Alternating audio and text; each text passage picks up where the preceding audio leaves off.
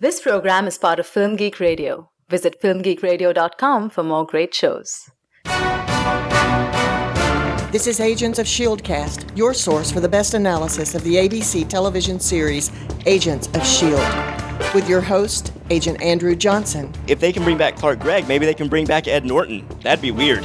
Agent Bibbs Bibiani. I got all my ideas from Mr. Belvedere. Come on. Agent Gwen Reyes. Anybody that's not a huge Joss Whedon fan just really needs to pack up their whole life and move to another continent. And Agent Rod Morrow. I feel like someone just ran into your room and gave you a wedgie and then ran back out. They are the Strategic Homeland Intervention, Enforcement, and Logistics Division Critical Analysis Strike Team, a.k.a. the S.H.I.E.L.D. Cast. Agents Assemble. This is episode number 2 of the Agents of S.H.I.E.L.D. cast. This is Film Geek Radio's weekly podcast devoted exclusively to discussion and analysis of the ABC television series Marvel's Agents of S.H.I.E.L.D. I am Agent Andrew Johnson, and I'm joined by my fellow members of the Strategic Homeland Intervention, Enforcement, and Logistics Division Critical Analysis Strike Team. First up, she is a member of the Television Critics Association and a writer for RealVixen.com, Agent Gwen Reyes. Welcome back. Thank you, guys. Super excited to be here. Also, he is an all-around comics enthusiast and the founder of the Black Guy Who Tips podcast network, Agent Rod Morrow. Yo, what's going on, guys? Unfortunately, Agent William Bibbs Bibiani could not join us today, but he should be back on the show next week. If this is your first time listening to the Agents of S.H.I.E.L.D. cast, you should know that some of us know a lot about comics, and some of us are only familiar with the Marvel Universe through the movies and the TV series, so if you're not a nerd, don't worry. This should all be fairly understandable and perhaps educational as well. As always, you can email the Agents of S.H.I.E.L.D. cast at shieldcast@filmgeekradio.com, and you can access all of our episodes by subscribing to us on iTunes. If you like the show, please leave us a review. That would really help us out a lot. And that goes double for the people listening live in the chat room right now. If you tuned in to our pilot episode and you enjoyed the podcast, please let us know by writing us an iTunes review. And if you leave us a really good review, we will make you an honorary member of the S.H.I.E.L.D. cast, and you will get a shout-out on the show.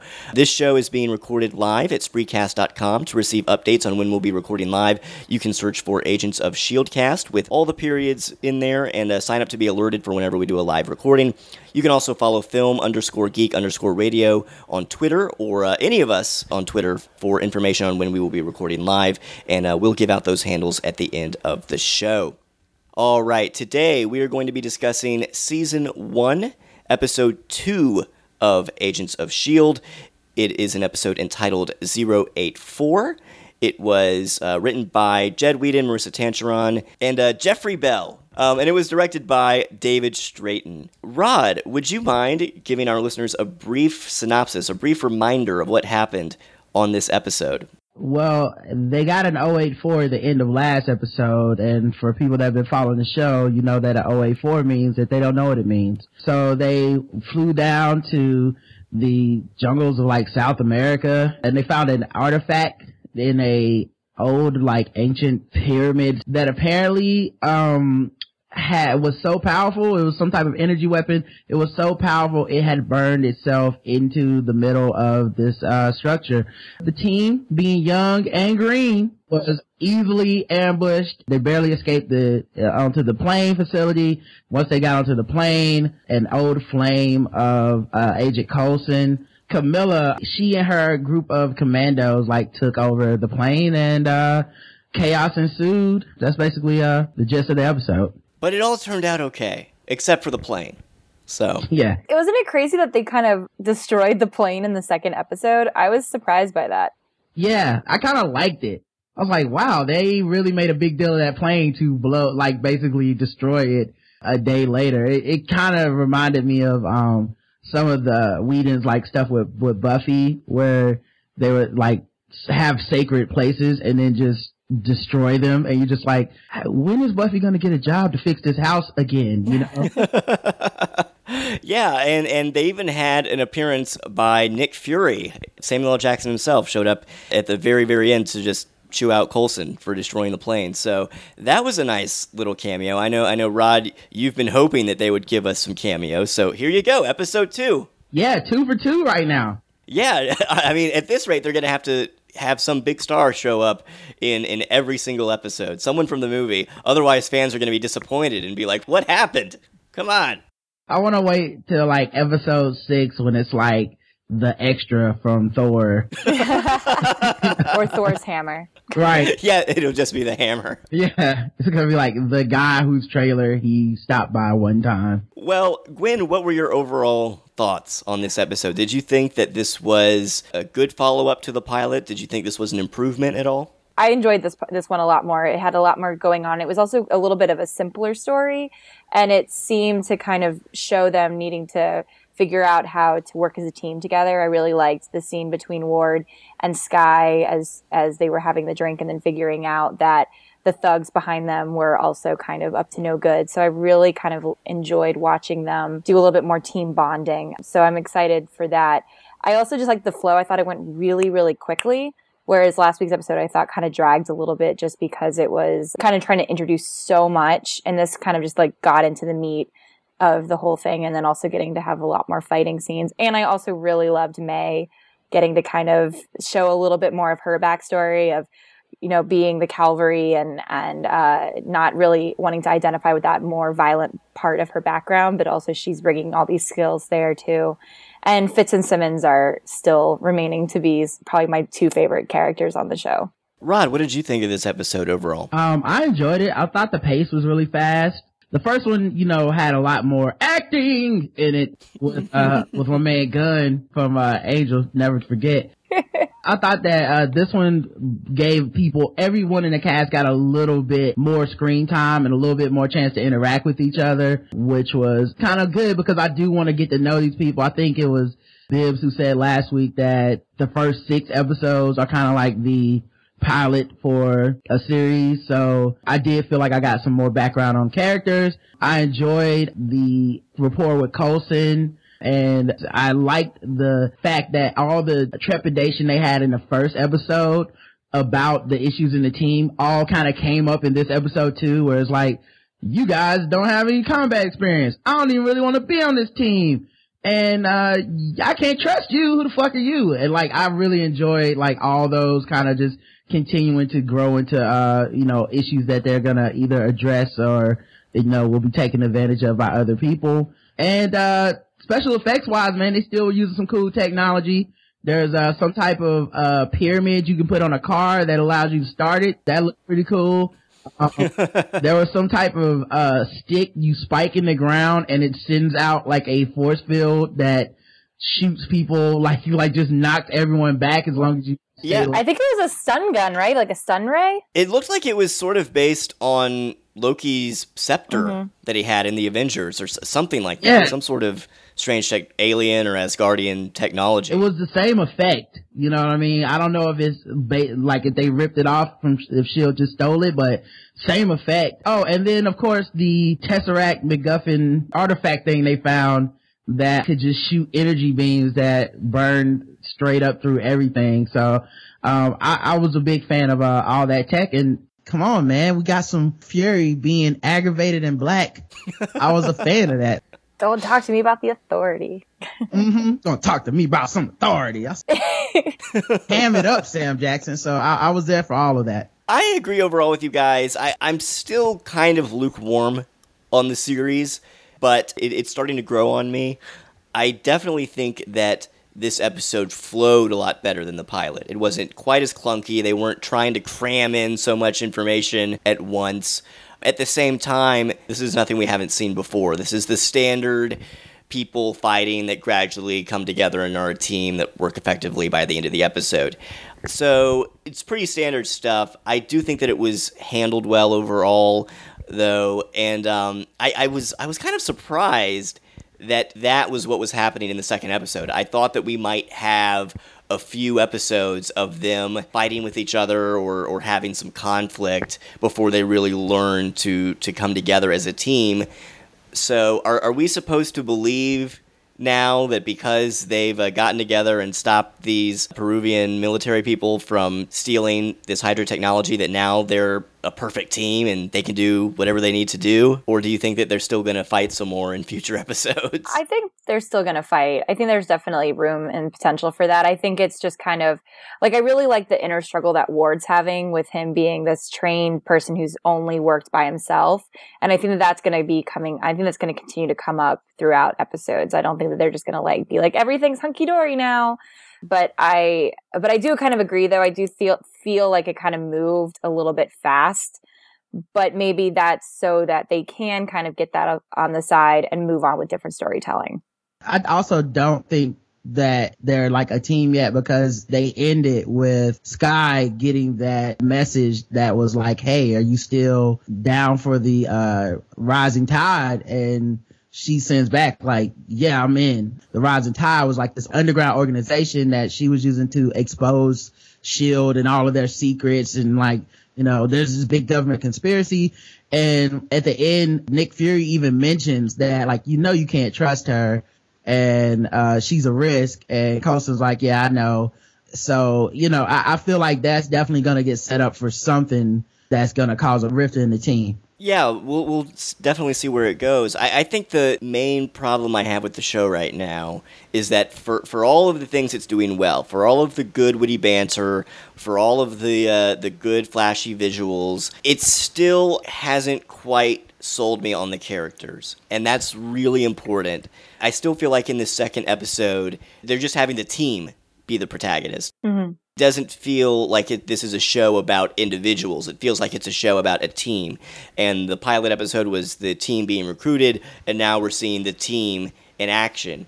But that's not quite enough for me. I want to know more about these people as individuals. So I'm hoping in the future we'll start to see episodes maybe focused solely on a particular character, solely on Ward or solely on Skye, and start having some of these characters really anchor each episode instead of having to spread it out so much between everybody. I could definitely see that happening, and I would welcome that too. Maybe they're trying to get more of a feel for the dynamic of the team so that it matters a little more. Like someone said last week on the show, like they could have done almost 6 solo episodes before bringing the team together in, like, say episode 7 of the season, and then you have more of a background on each person.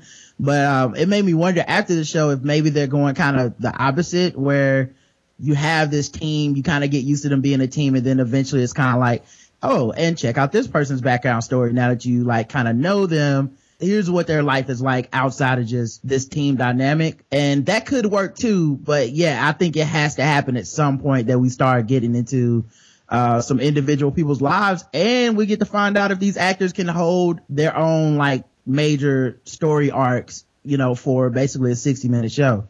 Yeah. And I'm actually really curious too, because I really enjoy Clark Gregg, but I'm finding his performance to be kind of over the top, might not be the right word, but a little hard to connect to in this version. And I keep wondering if it's possible for Agent Coulson to carry an entire show, like to have his own episode, because he's almost kind of obnoxious. And I really hate that, because he's one of my favorite characters, maybe because he's so good as like a side character in the films, but to take a side character in a film and to turn him into a lead, it seems a little kind of cartoony in a way. I'm a specialist. Today, I could have eliminated the enemy threat myself if I was working alone, but I had non-combat ready agents. Wait, you work alone? So typical. Who do you think designed your equipment? Oh, the polymers for your weaponry? Yeah, what, try going into the field with just your bad bomb. See them proving the point I just made. You're not wrong. We still need to iron out the kinks. But Ward, you can speak 6 languages. Simmons, you have 2 PhDs in fields I can't pronounce. And Fitz, you are a rocket scientist. So work it out.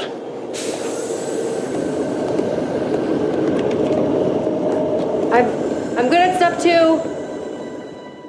I had the same thought last night, because I was wondering if he has the acting range to do everything from angry to approving. You know what I mean? Like, yeah. Even when he's kind of angry with the team, like when he has that moment where he's like, you're actually a rocket scientist and you do this, and it still kind of came across like he's not really mad. He's a little bit maybe peeved at best, annoyed or something. But, you know, it does make you wonder if he has that range that will like be able to carry, for lack of a better comparison, kind of like Nick Fury in all the Avengers movies and spin-off movies, where Sam Jackson isn't just always angry dude. Sometimes he's snarky, sometimes he's funny, sometimes he's relaxed, sometimes he's commanding, and sometimes he's just downright indignant and stuff like that. And it does take that kind of range when dealing with all these different personalities to kind of give you like a sense as an audience how to take these characters.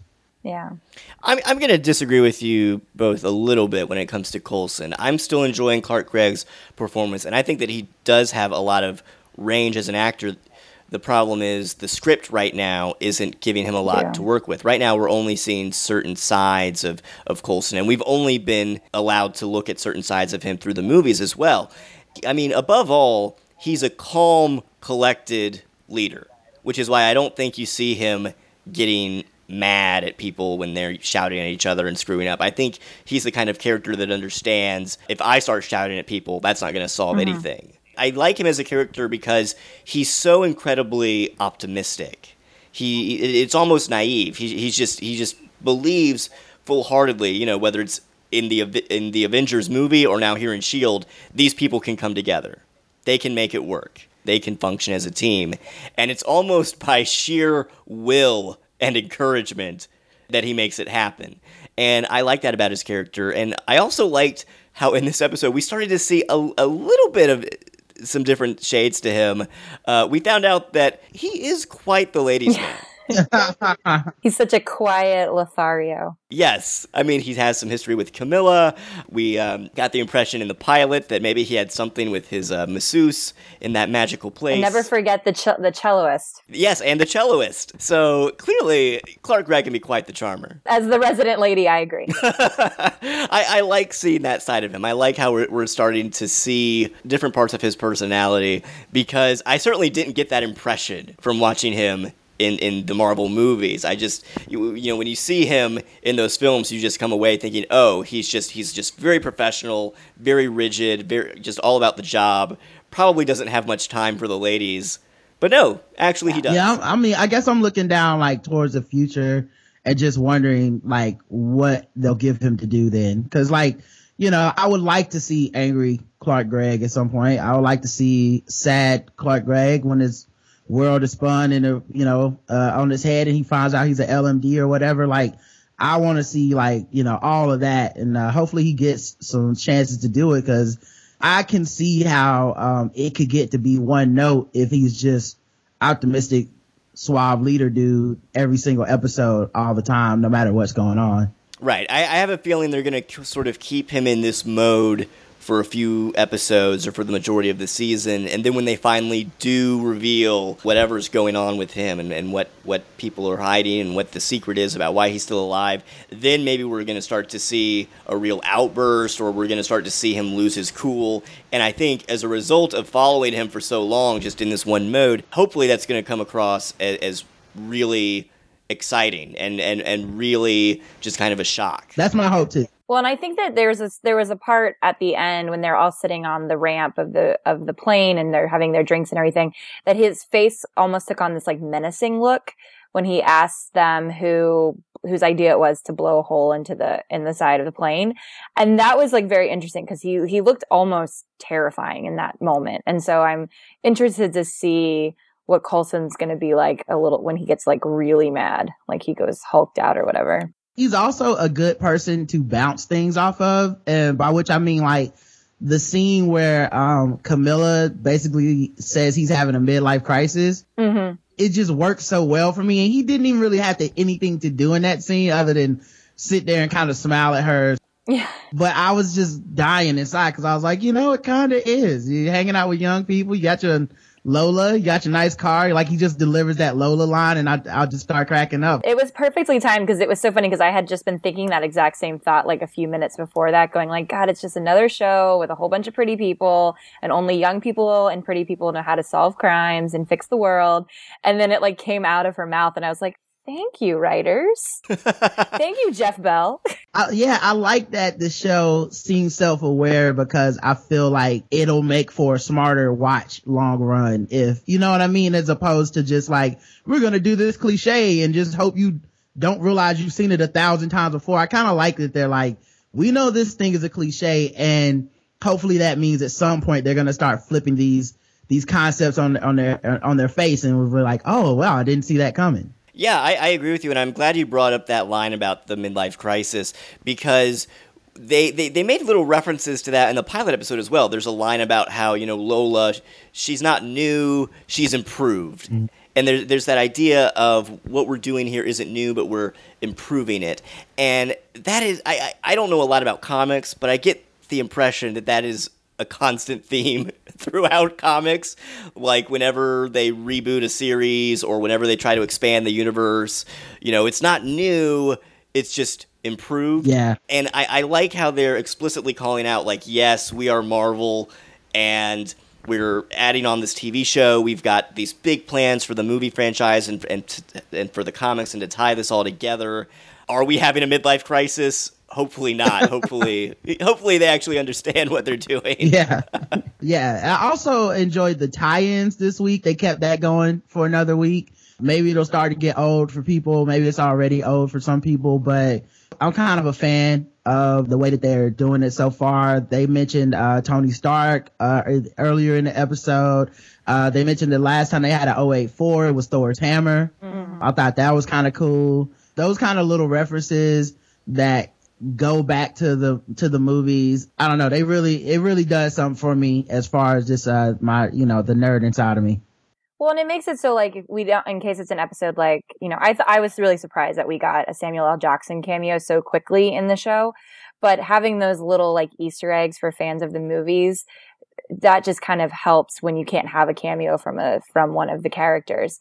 And then, it was kind of funny because I'm wondering, like, how next week they're going to be able to top this one. And even though the story wasn't that great, you had so many interesting things happening in it.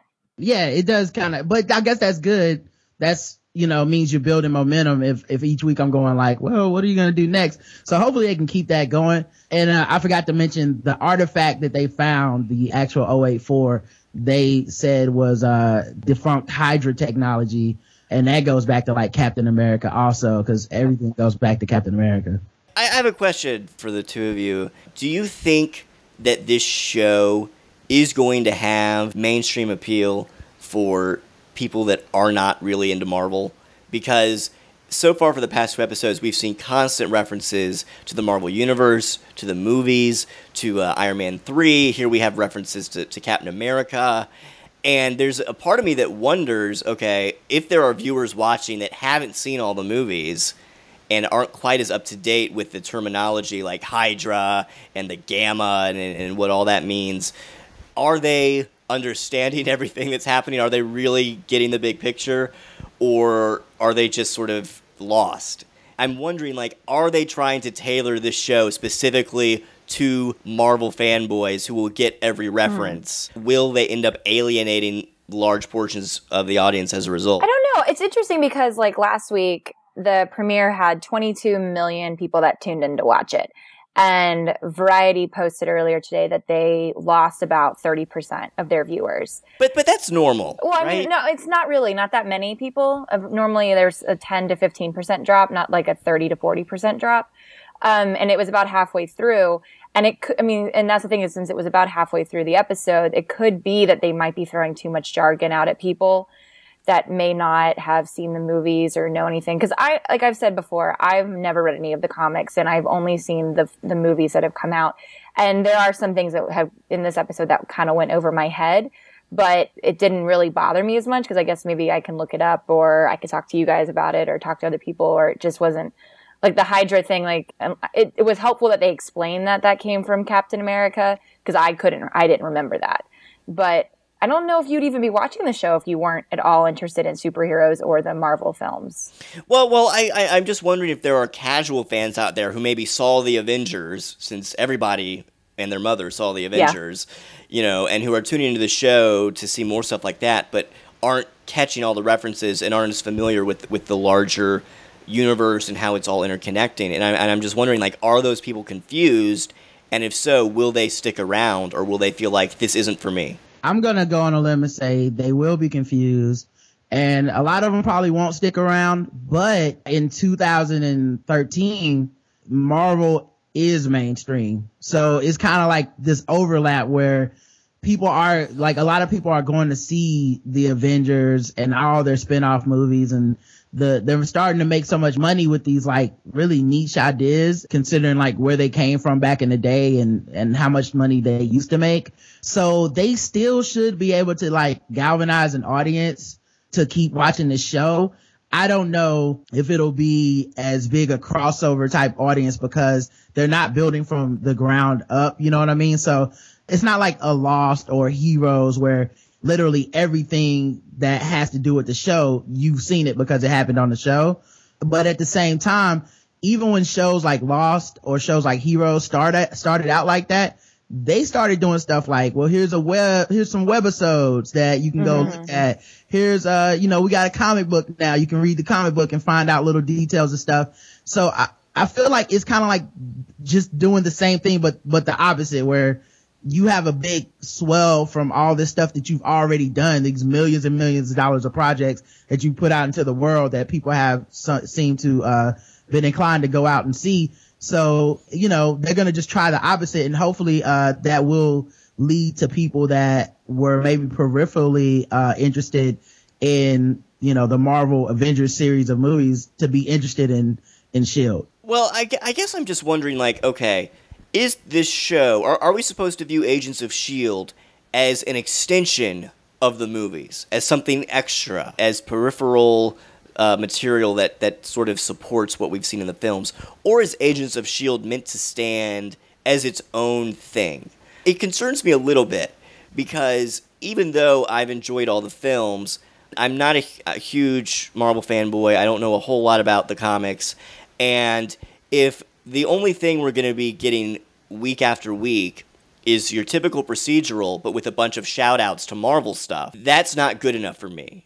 I need some character development. I need some ideas. I need something that's going to make this show worth watching without all of those extra references. It has to be able to stand on its own. I kind of agree, because I feel like Agents of S.H.I.E.L.D. really is a show that's kind of meant to stand on its own.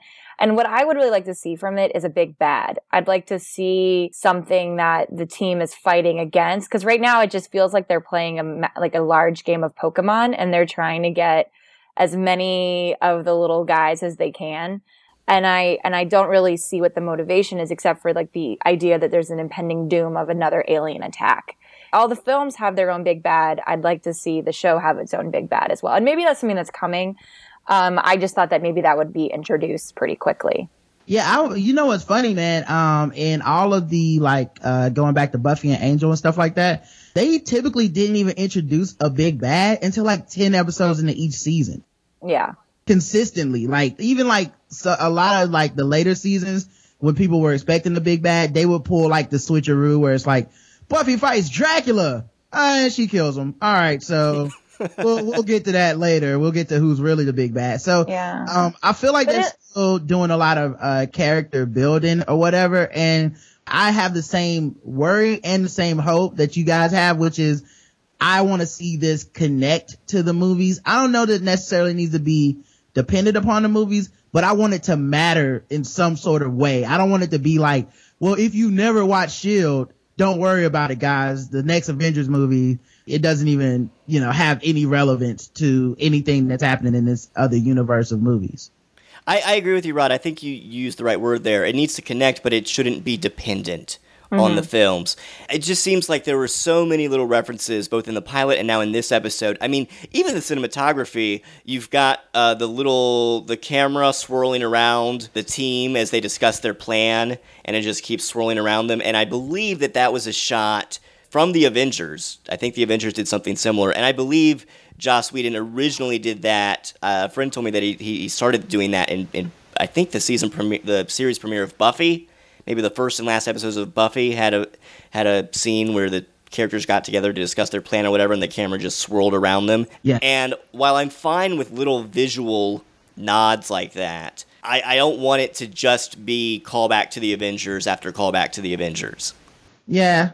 It's not excessive to me yet, but I could see it becoming so. But it's not yet. Like I'm I'm still waiting on them to just start like every other line. It's like, just like Loki said, and you know, like Tony Stark in that one time when he saved the West Coast, you know, if it's not like, it is not going to be totally obsessed with Marvel movies. I don't mind, because it still is a Marvel property, and it would be more weird for it to not have references to Marvel stuff than for it to have a few too many. Like, as long as they just don't go overboard, I'm completely okay.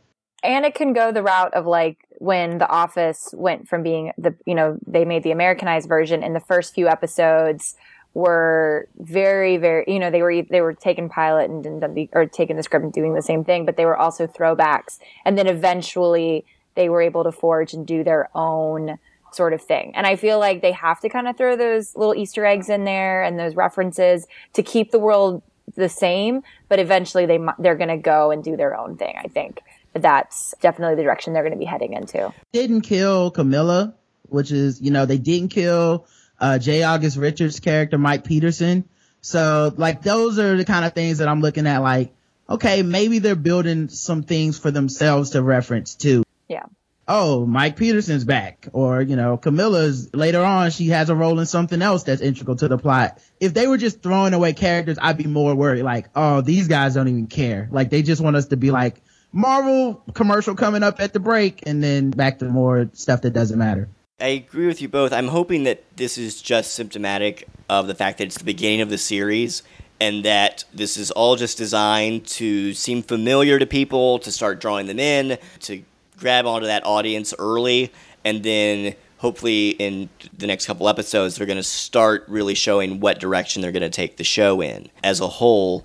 I want to talk a little bit about just the craft of this episode in particular. It's one of those episodes, it does that thing where it opens up with a really exciting event and then flashes back, and it builds up to it. And it's the type of episode structure that pretty much every show does at some point. And some shows pull it off well, some shows don't pull it off well. I did not think that this episode really pulled it off well. I feel like the episode might have played better if it just started out straight from 19 hours earlier or wherever, and we didn't know that there was going to suddenly be a hole in the plane. And I think maybe it would have had more impact when their plan finally came to fruition if we didn't know it was coming. What did you guys think of that? I agree. Here's why those things work well, or what makes a really good flashback type episode. You need something crazy as fuck to be happening to start the show. And it has to be like Coulson holding a gun to like Grant Ward's face and being like, I will kill you right now. And that makes the audience go, what happened? And then you do the flashback to like 19 hours earlier. And you're like, oh man, what? Like, we gotta go through 19 hours to get back to why Coulson was gonna kill his best agent for what could possibly be the reason? And I just don't know that the show's built that up yet. Like, a hole in the side of the plane wasn't like enough for me to be like, oh my God. Now, like, maybe if like an engine was burning, or like if a person that was hanging outside of the plane was like someone more key to the plot or something like that. But it was like they did the random guy goes flying by the camera like, oh, I just got flown out of the plane. And then they show Coulson kind of like hanging on inside, and I'm like, he ain't gonna die. Not in the second episode. Yeah. So then they skip forward, like they skip back 19 hours, and it wasn't enough. Can you guys imagine how incredible it would have been if Coulson had died in the opening scene of the second episode, if he had died again? That's not even funny. Don't even joke about it. Well, no, then they could bring him back and reveal how they brought him back, true. Oh my God. I feel like you just spoiled something they're gonna do in like episode 3. That's episode 3, Andrew. The mid-season finale, they're gonna kill off Coulson again, and everyone's gonna freak out. They're just gonna keep killing him off. Yeah, that would be awesome if they kill him like right going into that Christmas break. Everybody's like, well, I guess this show is no point anymore. Well, see, that's what I'm saying. Like, if they had done something like that to really just shock everybody and just make you wonder what is going on, then I can understand how that strategy and that tactic of starting off in the present and then flashing back might work, and you'd be I mean, you'd spend the whole episode thinking, oh my God, what are they going to do? How are they going to get out of this? And I'm on the edge of my seat. It's kind of too early for this. You know what I mean? Well, yeah. Again, that's the thing. Like, I feel like the show is moving really fast. Like, it's just a lot of things are happening too early in the show for this. Yeah, character-wise, it's kind of too early because we don't really know anybody yet. And if they die, I don't care. Right, yeah. Like, if they, like, honestly, if they would have just, like, killed off. They'd be like, whoa, whatever, get another team. And also, I keep expecting one of the nerd people to die because there's 3 nerds. So it's, like, way too many nerds for a 6-people team. Only 3 of the people can kind of fight, and one of them's the leader that wears a suit and doesn't always like to do the fighting. So it seems kind of weird. I feel like one of them is gonna have to have something happen to him. But if you can't do it with character, because later in the series when you care about people, you could be like, yo, Sky is about to die. And that would be something you go, wow, let's go back 19 hours to see how this happened.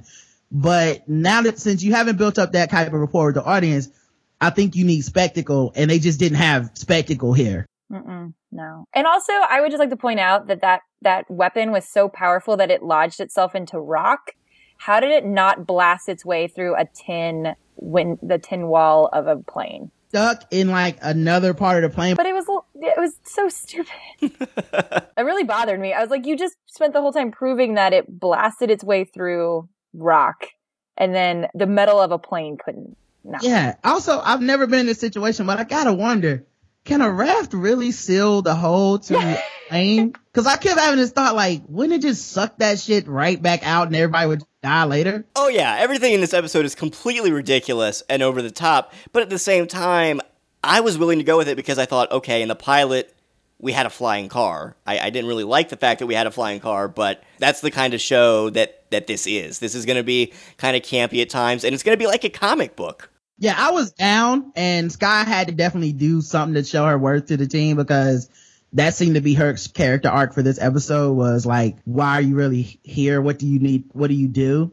You know, because they had that great scene where Coulson comes in and gives everybody a pep talk, and he doesn't say anything to her. Yeah. I do smart stuff too. And then I was like, well, she's going to have to do something to show that she's valuable to the team. I didn't think it would be opening up a raft. Yeah, I'm still not convinced that she's valuable. All she did is open up a raft at just the right moment. She read the right instruction guide to when they got the plane thing. That's her special talent that she brings to the team. She can read. And I'm not sold yet on her as a character. I figured, if they're going to have her be a valuable part of the team, I thought it was going to involve like some super hacking or something with the technology. Nope, she's just real good at reading a map. Yeah. I guess so. And speaking of which, one of the things I liked about the pilot episode that wasn't present here is that, Rod, last episode, you and I, we talked a little bit about how that last speech in the pilot had some really interesting subtext to it regarding race and class, and there was nothing like that in this episode. All the dialogue was extremely on the nose. At one point, Coulson is talking to Sky, and he says, "We're investigating an object of unknown origin, kind of like you." And I was like, really? Yeah. That's just a little bit on the nose there. And then later on, Sky is talking to Ward, and she mentioned something about how they both have their own lingo. And Ward's just like, yeah, we just can't seem to understand each other. And I'm like, yes, I get it. That's the point of the episode. You do not have to just directly lay it out for me. I'm a smart person. I get it. It was like, we can understand everything except each other. Yeah. It was very, very, very on the nose. And I just gotta chalk that up to my man, J. August Richards can act, man. Bring Gunn back. Let's start a campaign, guys. We all want Gunn back. Yeah. He needs a job. And also, Joss Whedon worked on the script for the pilot, so maybe that was his contribution, adding some dialogue with a little bit more subtext. It's not quite as heavy-handed. I don't know. I'm hoping that the dialogue isn't going to be nearly as heavy-handed as it was in this episode. Are you trying to fire Jeff Bell, Andrew? I'm not trying to fire Jeff Bell. I don't even know if he wrote that line. I'm just saying, come on, S.H.I.E.L.D. writers, we're smart. You don't have to just lay it all out for us. And I think Kate in the chat kind of said it, and I wrote it down during the show. There were some good, some more of those hints towards, other things are going on. Like the Tahiti magical thing, and Sky's talking to Coulson, and Coulson is like talking about the time he spent in Tahiti after getting stabbed through the chest with the Tesseract thing.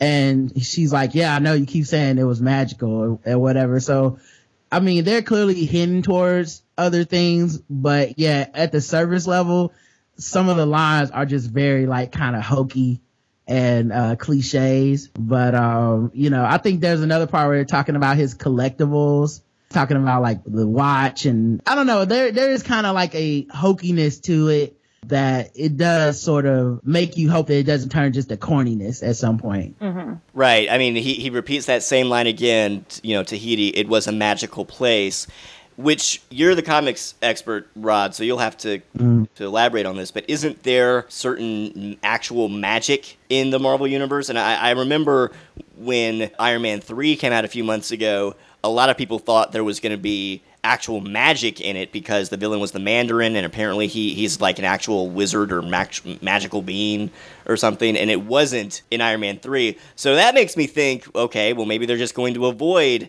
having magic in this version of the Marvel Universe, but he keeps saying it. It's Tahiti, it was a magical place, so I'm wondering, well, okay, is there going to be magic? I would say there's definitely elements of magic to this universe because Thor exists in this universe, and in the Thor movie, there's like the shit that happens on Earth, and then there's the magical unicorn rainbow world of, his origin. Well, yeah, but even Asgard, it's not magic. And, one of the big themes of that movie, he even quotes Arthur C. Clarke, who made the famous quote that, if science and technology is advanced enough, it's imperceptible from magic.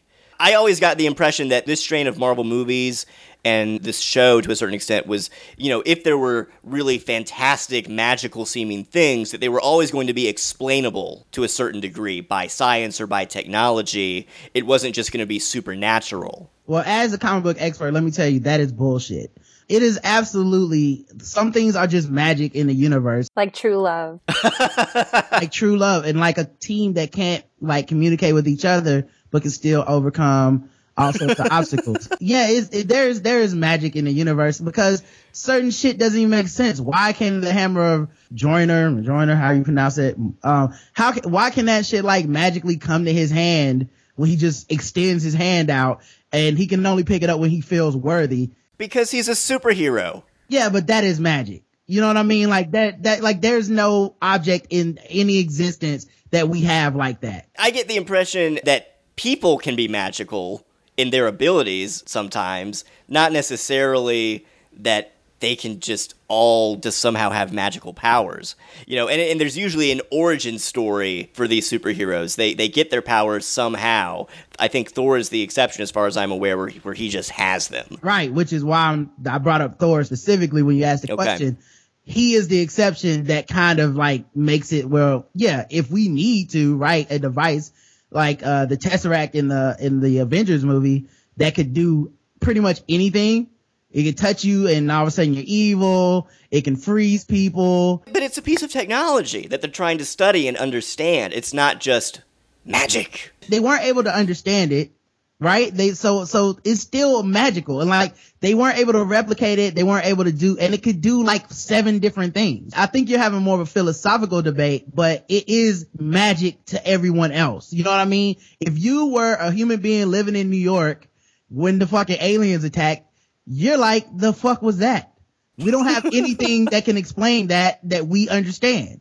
So it is magic until we can understand it or manipulate it or make it work. So I feel like there could definitely be elements of magic. Now that doesn't mean that they're going to write that into or whatever happened to Coulson, but it doesn't mean it's off limits either. We'll see how they explain some of this stuff with what happened to Coulson, what Tahiti means.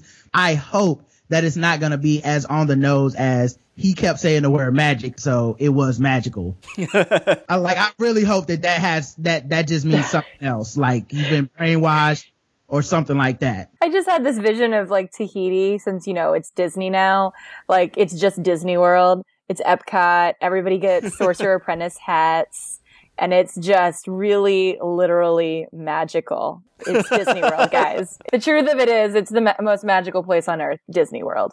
I'm glad we figured that out. It solved the whole show. But yeah, this, and Marvel do, and especially, they're still talking about coming out with more films and stuff. Like Doctor Strange exists in this universe. He does nothing but magic. Well, exactly. That's what I'm saying. Like, are we suddenly going to go from a very quote-unquote scientific approach to magic where it just looks like magic, but actually if you study it long enough, it's explainable and it's advanced technology? Or are they just going to go from that into, oh no, it's just magic, period. It's supernatural, you can't explain it. Yeah, I hope not. Like I said earlier, I hope not.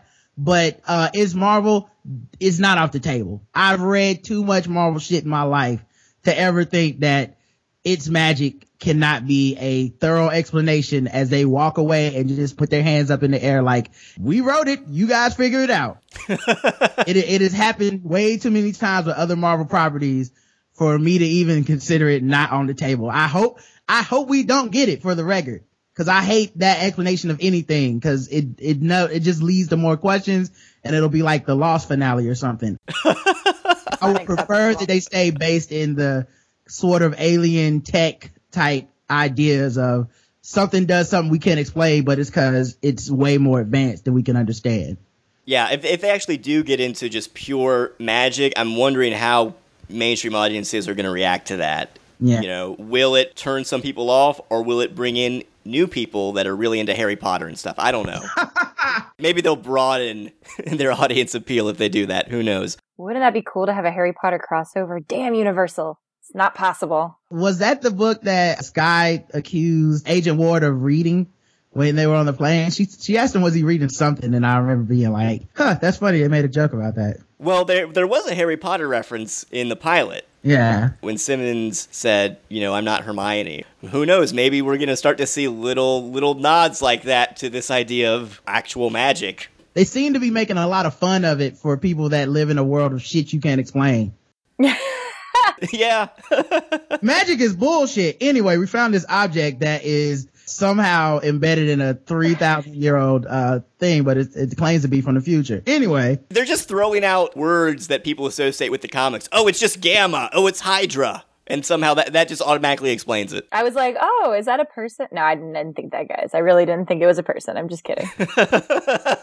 I'm joking. That was all jokes.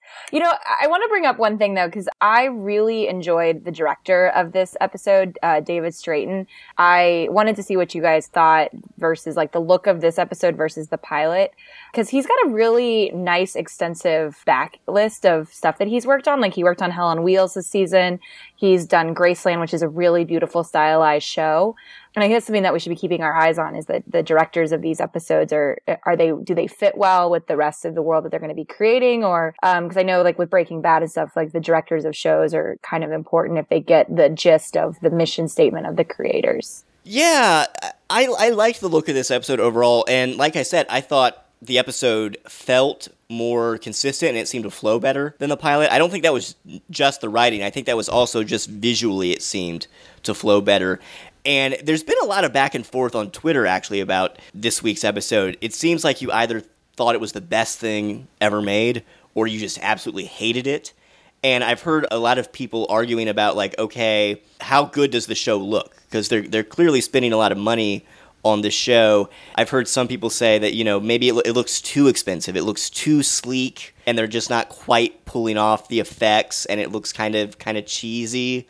I, so far, haven't had a major issue with any of that, but how do you guys feel just about the effects and the look of the show? What's funny is that I had a huge problem last week with the special effects because I thought that they looked kind of cheap and didn't look like they put a lot of money into knowing what Disney and Marvel can put into it.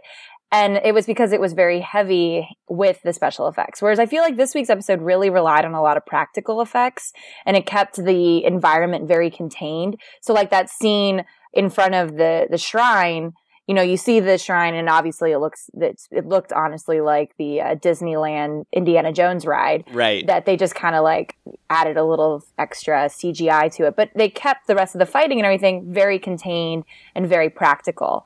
And I think that helped make the look really nice. And even the plane looked a little bit better this week than it did in the pilot. And I think it's really because they really just didn't focus as much using the CGI. And I hope that that's what they're going to do from now on. Yeah, this is what I was hoping for when we talked about it the first week, where I was like, I just don't want them to like blow all the budget in episode 1 and then everything looks terrible from here on out. Mm-hmm. And I'm glad that Tech is still in this episode, because SHIELD Tech in the comic books and everything else is some of the coolest shit about SHIELD, period, is the Tech. It's like, oh, and that is, and it's never like something that's mind blowing. It's just always something that's neat. Like, that is way more efficient than how we do things at this moment, you know? So I kind of enjoyed that, and that it wasn't just a bunch of CGI tech stuff going on in this episode. And then as far as the episode directing, it seemed like a person that got it. I especially like that after the credit Nick Fury scene, like, to me, that was like, oh, this person gets it. They are a fan of these movies and of Marvel stuff, and they knew that we would all go, oh yeah, it's kind of like the movies that we like, which is why we're watching this. So Yeah, and they also, I believe after the pilot episode, there was a little promo that played that was like, be sure to watch through the end of each episode. And at the time, I didn't pay any attention to it. I was like, why? And now I start to see, okay, maybe at the very end of each episode, they're going to have little fun moments like this that aren't really connected to what we just watched, but either allow them to have a cameo, or to just have a little fun, or to do something that leads into next week's episode. Like the end of the pilot episode was, hey, we have an 084. It'll be interesting to see how they keep connecting it week after week. It's kind of almost like a series of comic books. Mm-hmm. You know, they want to tease you for to keep getting the next issue. Especially with the whole Rising Tide, I'm in like thing with Sky. Obviously, they're alluding to some more shit is going to pop up involving her and her trustworthiness. Nick Fury even brings it up to Coulson after chewing him out, like, hey, you can't trust that girl. So, they're clearly like, they're setting up elements within the show that should keep us watching, but also still giving like a couple name drops to things outside of the show. Right. And speaking of Sky, from what I've read from other people's reactions, a lot of people just don't like Sky as a character. Mm-hmm. And I'm not sure if there's a legitimate complaint there, or if that's just sexism, because there's always going to be certain subsets of the viewing population that just don't like certain female characters, I'm sorry to say. But we most recently saw it in Breaking Bad, and now, who knows, maybe we're seeing it in S.H.I.E.L.D. I personally don't feel like Sky is any weaker than any of the other characters. I mean, she has her one backstory, her one potential entry point, which is that she might not fully be on S.H.I.E.L.D's side. Yeah, I just don't feel like they're doing anything with her yet. I think that she's new and that they're not really using her to her full effect. And I feel like that's the biggest thing. Like, we're supposed to care about her because she's like rebellious and spunky. And, and all the girls that are on the show all have their own little archetype, like Fitz or Simmons, I'm not really sure which one yet, is just like the cute little, I'm a cute scientist. Life is so easy for me. And May has her own, like, she's got her own backstory. She's kick-ass, but she keeps her mouth really quiet. She just kind of observes and helps guide. She acts kind of like a motherly figure. And I think that Sky's kind of just, we don't know what she's doing. We're not probably going to know for a little while. Right. None of the characters are particularly nuanced or layered yet at this point. They all seem to have, like Coulson, that one mode that they function in. And that concerns me a little bit, because Agent Ward and Melinda May are kind of the same mode. They just show up to kick ass most of the time. And there has to be something else there. Otherwise, Agent Ward is going to feel unnecessary. And I point to him because it seems like everyone loves Melinda May, and she's the fan favorite, and I agree. Well, I would say Melinda May is like the dad, and Agent Ward is like the mom in this relationship. Like, he takes people under his wing. He talks to people. He's giving like pep speeches and all this stuff. Like, he kind of does, like, they're starting to separate those two characters already. And then also there's some sexual tension between him and Sky. Is there, though? I mean, there was some little flirtation in the pilot, but I don't know. I personally do not want to see those two characters together. I hope that's not where this show is leading. Just remember where you heard it first. I think it was there, but I don't want it to be there. Yeah, well, what's funny, though, about Sky is I wouldn't call it outright sexism yet. I mean, although I am angry, she does have a boobs and vagina. Why is she on my show? And it's very close, and she's like one syllable away from Skylar. So, I mean, oh my God. But seriously, she she's a character that is untrustworthy and has not really proven herself to have any use. And she's the third tech person on a team that already has, two tech people. So they're going to have to do something with this character to distance her from the other two people. Whereas, it can't just be about her tech savviness or her whatever. It is going to have to be like she's some type of secret agent. She's some type of badass. She's some type of something that would make sense in why she's involved in this. Cause right now, I don't think that, at least for most people, they hate her because she's a female that says no, quote unquote. I really think they just feel like, why are you here? Yeah. Well, I kind of feel that about all the characters at this point, because all of the characters seem, with the exception of Coulson, very one note for the most part. And so I'm just wondering, like, okay, why are you picking on Skye out of all the characters? You know what else is one note? A hammer is one note. A screwdriver is one note. A saw is one note. But I need all of them in my toolbox because they do different shit. That's the only thing about Skye's character I think that hurts her, is because they already do have this tech overlap, where I remember in the first episode being like, why do they need 2 tech people? You know what I mean? And then it was Skye and it's like, why do you need 3 tech people? I mean, Coulson's saying she's important, but why? I can understand why in a world of espionage and fighting, you need 2 badass agents to fight. That make, if they had 37 people that beat people up, I'd be like, that makes sense. That seems like something S.H.I.E.L.D. would need to do all the time.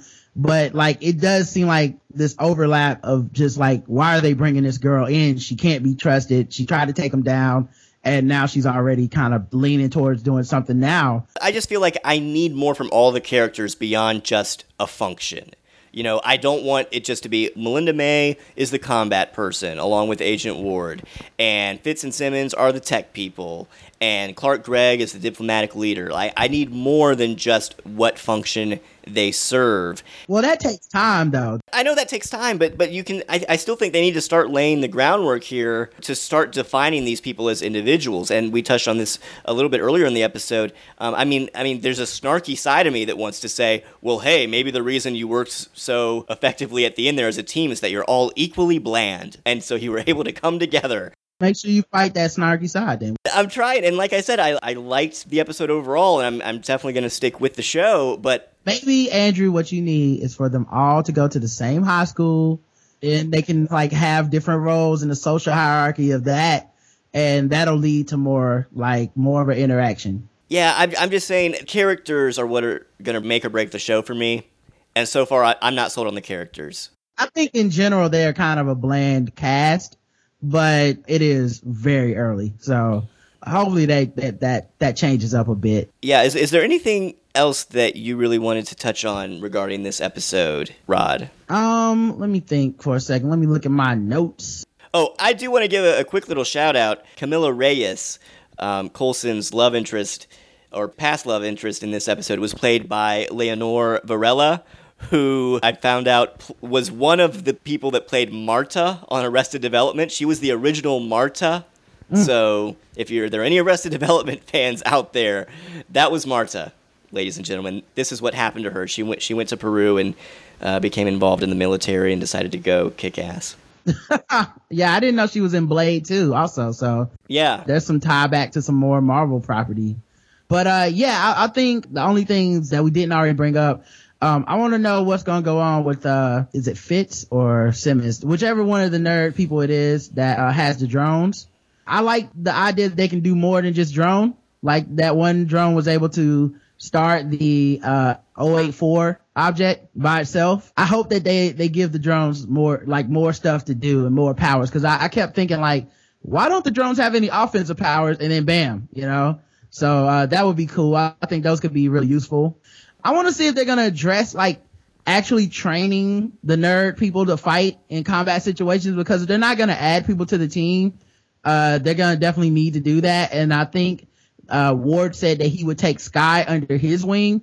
She can't be trusted. So, is he going to be training his competition, or are we going to find out that he's training her and maybe they'll bond through that? Maybe they'll do some close quarters combat, if you know what I'm And you know, next episode there's going to be some scene where they're doing hand-to-hand combat, and then he pins her to the ground, and there's all this sexual tension in this moment where they're getting up close and personal. I really don't want to see that.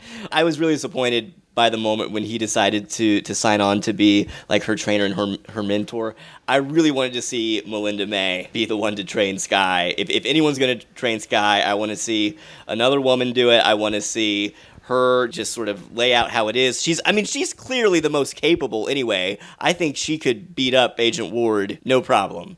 I do too. She's the cavalry. Yeah, so I really wanted to see her train Skye, and I'm kind of disappointed that we might not get that. I gotta ask both of you guys.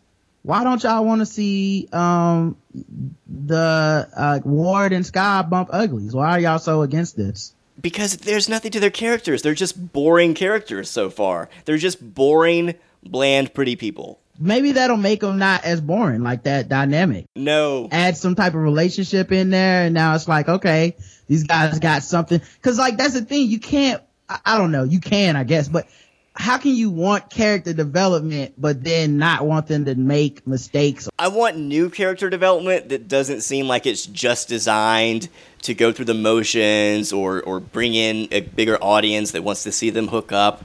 We've seen so many movies and TV shows where two attractive people hook up just because they're attractive, and that's apparently what attractive people do. And I'm just tired of that. You know, I want there to be something else there.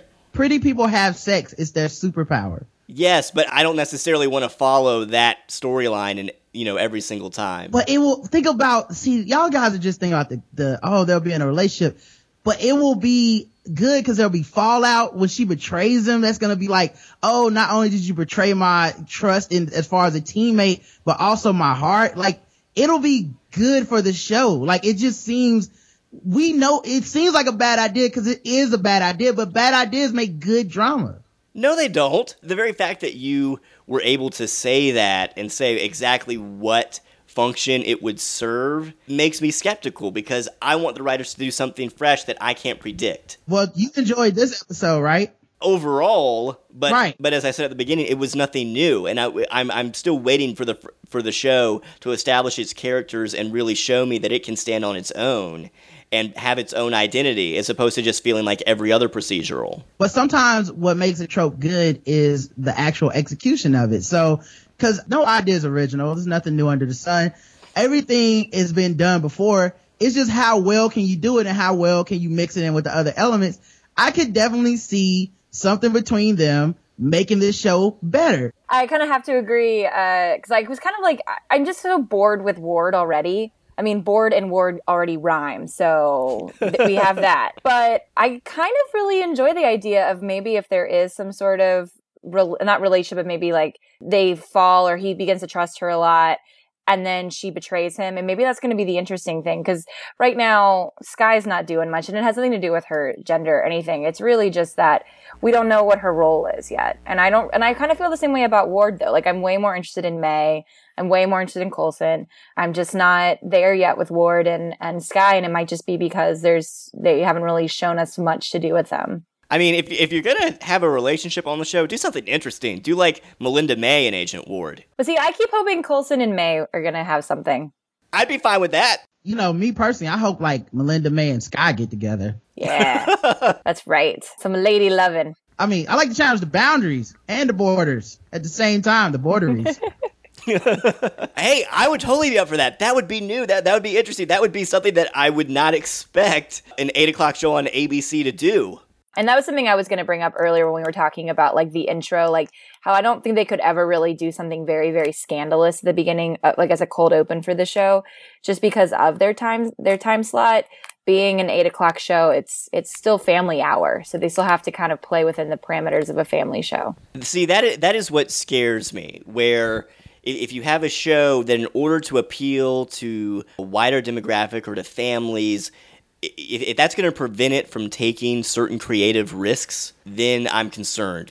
Well, the show, I mean, the movies were all like PG-13. They're all comic book movies. I think it's the same kind of audience. I just think that it's broadcast television, and they have standards and practices that they have to abide by.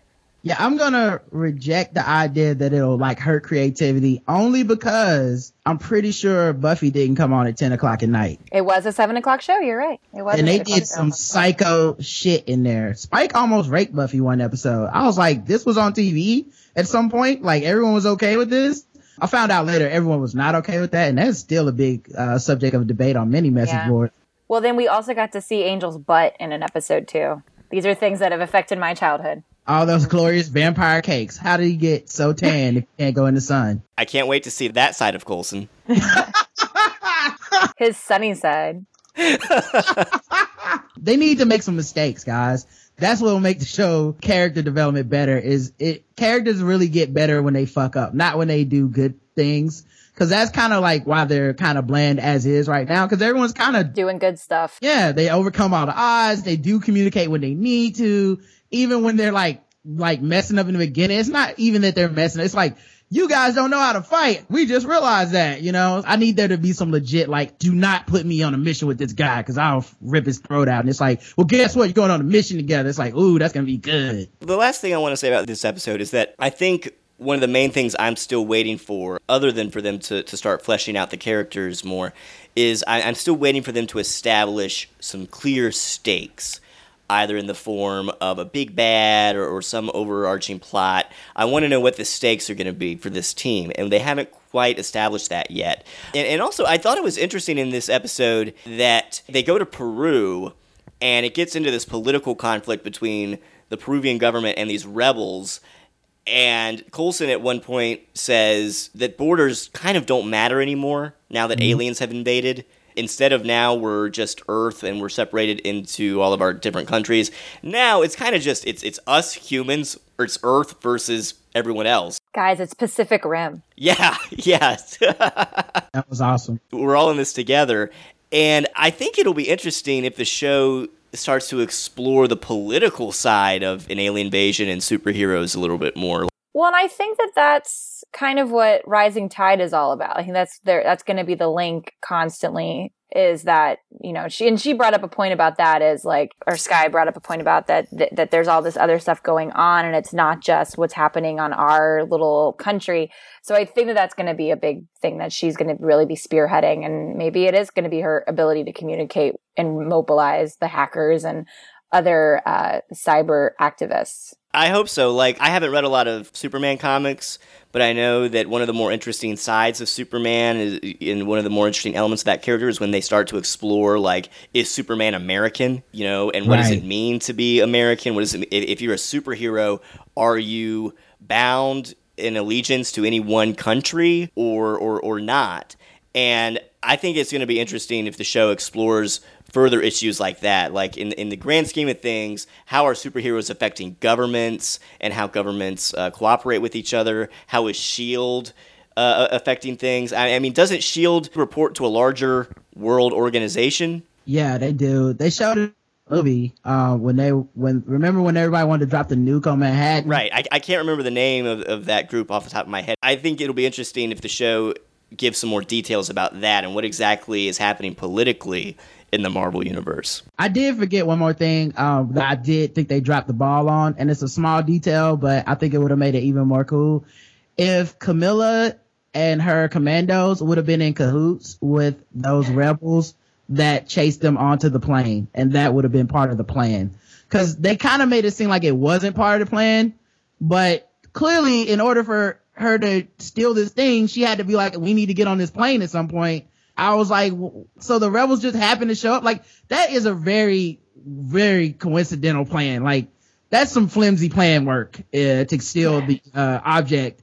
If that's what maybe the rebels will show up and chase us onto the plane, and then we'll take the object. So I was kind of hoping they would be like, oh, those are her men too, and they just fooled Coulson completely and all this stuff. I don't know. Maybe they would have just taken it from him. Maybe they were waiting for a reason to pull it out of the wall. Because Camilla said that she knew that it was there and that they had commissioned it and everything. So it's possible that if the rebels hadn't shown up, that they would have just like tricked him in a different way. Yeah, well, that was the thing, like, cause she said, well, I knew I was going to take it when I saw your team, but I was hoping that, it was going to be like, we couldn't get it out the wall and I needed somebody to blah, blah, blah. And that's why I'm like, I'm so smart. I'm such a badass villain that, I played you from the beginning. Like, that's all, that reveal always makes a character way more of a badass to me when they're like, oh no, motherfucker, I've been planning this shit for weeks, not just 2 minutes ago. I don't think I would have liked that very much. I don't know, that just feels a little bit too unbelievable to me that they would have realized, oh, S.H.I.E.L.D. is going to come right at this point and we need to make sure we have everything in play to take it back from S.H.I.E.L.D. I got the impression that maybe, because there's that big explosion that kicks off that action scene that leads them to the plane. And before that explosion, she's just walking with Coulson and they're talking in private. Mm-hmm. And now looking back, I'm wondering, was her original plan just to kind of take him off into the woods and kill him? And then all they'd have to deal with is his team, and they could just take it from there. I don't know. Overall, I didn't have too many problems with the plan just because I've seen so many plots like this before. It just seemed like, of course, this is what they're going to do. Yeah, I wouldn't call it a problem necessarily, but I would have thought that would have just given me one of those ooh moments. Like, especially since they didn't kill her. It would be like, ooh, this is a dangerous person. Yeah. It's true. Yeah. And I keep wondering if they're going to start killing anybody off. Yeah. I mean, they killed off some of Camilla's military guys. Yeah. And that's the thing is, like, I noticed that it doesn't really shy away from the violence at all in the gun use. The show is, like, definitely very gun happy. But it's interesting that they're not killing off whoever the main villain is each episode. But we don't know. Maybe next week. Maybe that'll be the thing. And it doesn't hurt because the bad guys have not had a lot of gun training, apparently. Yeah. They're just really good at not drinking. Yeah, that's another good point. Like, okay, if you're really good at your job, you should be able to drink and still get it done. Especially if you're, like, Peruvian. I imagine they're good drinkers. They've got to have it in their system. You would think they would at least, like, be able to hit a plane with bullets. But they weren't even good at that. No, they were not good at what they were doing. Even the rebel, I was expecting them to just yell out Cobra at some point and explain why they were so bad. All right. Well, let's start wrapping things up. If you're talking to us now live in the chat room and you have questions for us or other things you want us to discuss, send the questions to us in the chat room and we'll get to them. Rod, what are some of your closing overall thoughts on this episode? I enjoyed it, still, withholding kind of my really scathing analysis for it because I think it does need to grow legs before I can say it didn't do something. Like, it almost feels weird to talk about the show for longer than the show was and 2 episodes in. But, I just enjoy talking about it with you guys so much. But in general, I'm still kind of giving them a lot of passes until we see what happens. Gwen, what are your closing thoughts on this episode?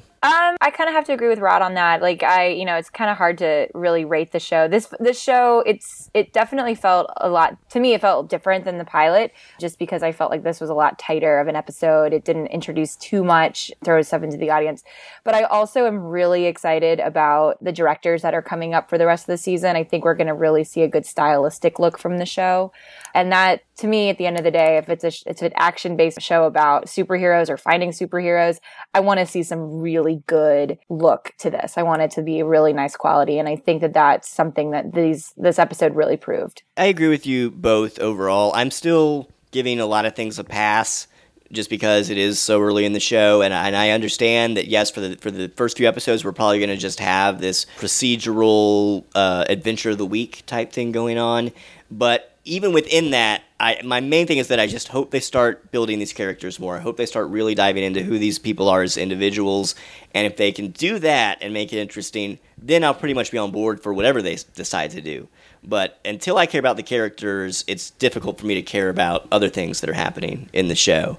All right, are there any questions in the chat room? Any other things that people would like us to talk about? We have one question from L Brothers Media. He says, what did you all expect the show to be when you first heard about it?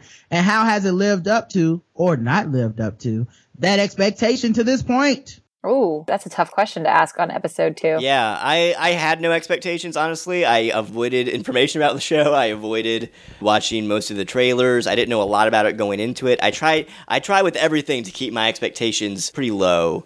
So I would say overall it's living up to those expectations because that's not hard. It hasn't really done anything to just blow me away yet. I kind of wanted it to be, like when I went into it, I kind of really wanted it to be just like a nice, like supplementary piece of art to go along with the films. And I kind of am getting that. And I'm excited about that. And I think that's what's going to keep me coming, besides getting to chat with you lovely gentlemen every week. I'll come back to it because I am excited to see more of those characters. And I also really like that in both episodes, we've had a cameo from one of the films. So, because we had Colby Smulders in the first episode, and now we've had Samuel L. Jackson. And so if they keep up with that rate, I'm even more on board, because I think it's really a nice nod for the audience members that have been a part of it the whole time. Yeah, I agree. I echo both of your sentiments. I would say a little bit better than my expectations because of the cameos, because that was something I was like, it would be nice, but I don't think it'll happen. And we already got 2. So I'm like, all right, cool. Let's just keep this up. And, I also had low expectations as far as trying not to get my hopes up too far. Cause, Marvel has broken my heart way too many times for me to be super excited about any Marvel project, but it's Whedon. So it's hard to like back all the way off and not like start thinking of possibilities for these characters already. Yeah, I would agree with that. And just going back to what you said about the cameo, Rod, am I the only person disappointed that there's not going to be a fish tank on the bus? Yeah. I'm really let down. Now that they brought up that idea, I want the next episode I want there to just be this huge fish tank somewhere in the background. Just an empty fish tank. That would be perfect. Like a recession fish tank. I could definitely see that coming back. Oh, that would be such a nice gag if there was an empty fish tank. Clark Gray's comedic timing cannot be better than this. Delightful. He's wonderful. All right. Well, I think that will wrap it up for this episode of Agents of S.H.I.E.L.D. Cast. Write in and let us know what you thought of the episode and what you think of this podcast. Please, if you're listening in the chat room or if you're listening at home, go to iTunes and write us a review. That would be a really big help to us. If you've enjoyed hearing us talk about Agents of S.H.I.E.L.D., let us know that you liked it. If you leave us a really good review, we will make you an honorary member of the Agents of S.H.I.E.L.D. Cast, and we will give you a shout out on the show. We will give you a role on the team, okay? We will hire you, so to speak. We'll have a whole bunch of tech people. Yeah, we'll have a whole bunch of tech people. We will shoot you out of the side of an airplane. Yes. You can email us at shieldcast@filmgeekradio.com or comment on the website at filmgeekradio.com. And if you really like the show and you'd like to financially support us, you can also go to filmgeekradio.com and click the donate button and send us a few dollars. That money really helps us out, and it goes towards helping us pay for hosting and bandwidth and covering all the other costs that come with producing the show. You can also use our affiliates page to visit some of our partners, including Amazon, and anything that you purchase from our affiliates. If you use our site to get there, we will get a small percentage of whatever you spend. So you can buy something cool for yourself, and you can help us out at the same time. And as always, be sure to check out other great shows on Film Geek Radio, including Cinema Fix, The Thin Place, and we actually have a new weekly podcast all about the 3rd season of Homeland called The Briefing Room. So be sure to check that out as well. Agent Rod Morrow, where can people find you online? Just go to theblackouttips.com and just search the Blackout Tips and everything, and we should come up. And listen to Andrew, guys. Leave us 5-star reviews. Let us know what you think about the show. Start your own podcast, Agents of S.H.I.E.L.D. Cast, where you review us and talk about yes, what romantic relationships you think are going to happen, how the crew is gelling together. Do we have too many tech people? I don't know if we have anyone that can fight on the team. So make sure you guys go ahead and leave those kind of reviews for us. We appreciate it. Well, I don't think they've really done a good job of clearly defining each member of the S.H.I.E.L.D. cast, and they're stuck in one mode right now, and it's kind of irritating. Yeah. I want Andrew and Bibbs to date, and then it'll end hard. Oh, that would be sweet. It'll cause a lot of drama on the show. Yeah. All the drama. All right. Agent Gwen Reyes, where can people find more of you? Well, you can find me in my dreams as I dream about Tom Hiddleston, because I love all those videos that they put up right before the episode of Agents of S.H.I.E.L.D. Or you can get me at Twitter/RealVixen, as well as RealVixen.com and Screen Invasion and RedCarpetCrash.com. You can find my film and TV criticism at MovieMezzanine.com and on the blog Cinemeditations at Pathos.com. You can also find me co-hosting a few other podcasts on Film Geek Radio, including Cinema Fix every week, and you can follow me on Twitter at WriterAndrew. And I hope that you will follow me, and that we can continue this conversation about Marvel's Agents of S.H.I.E.L.D. All right, that'll wrap it up for this episode. Agents, disassemble!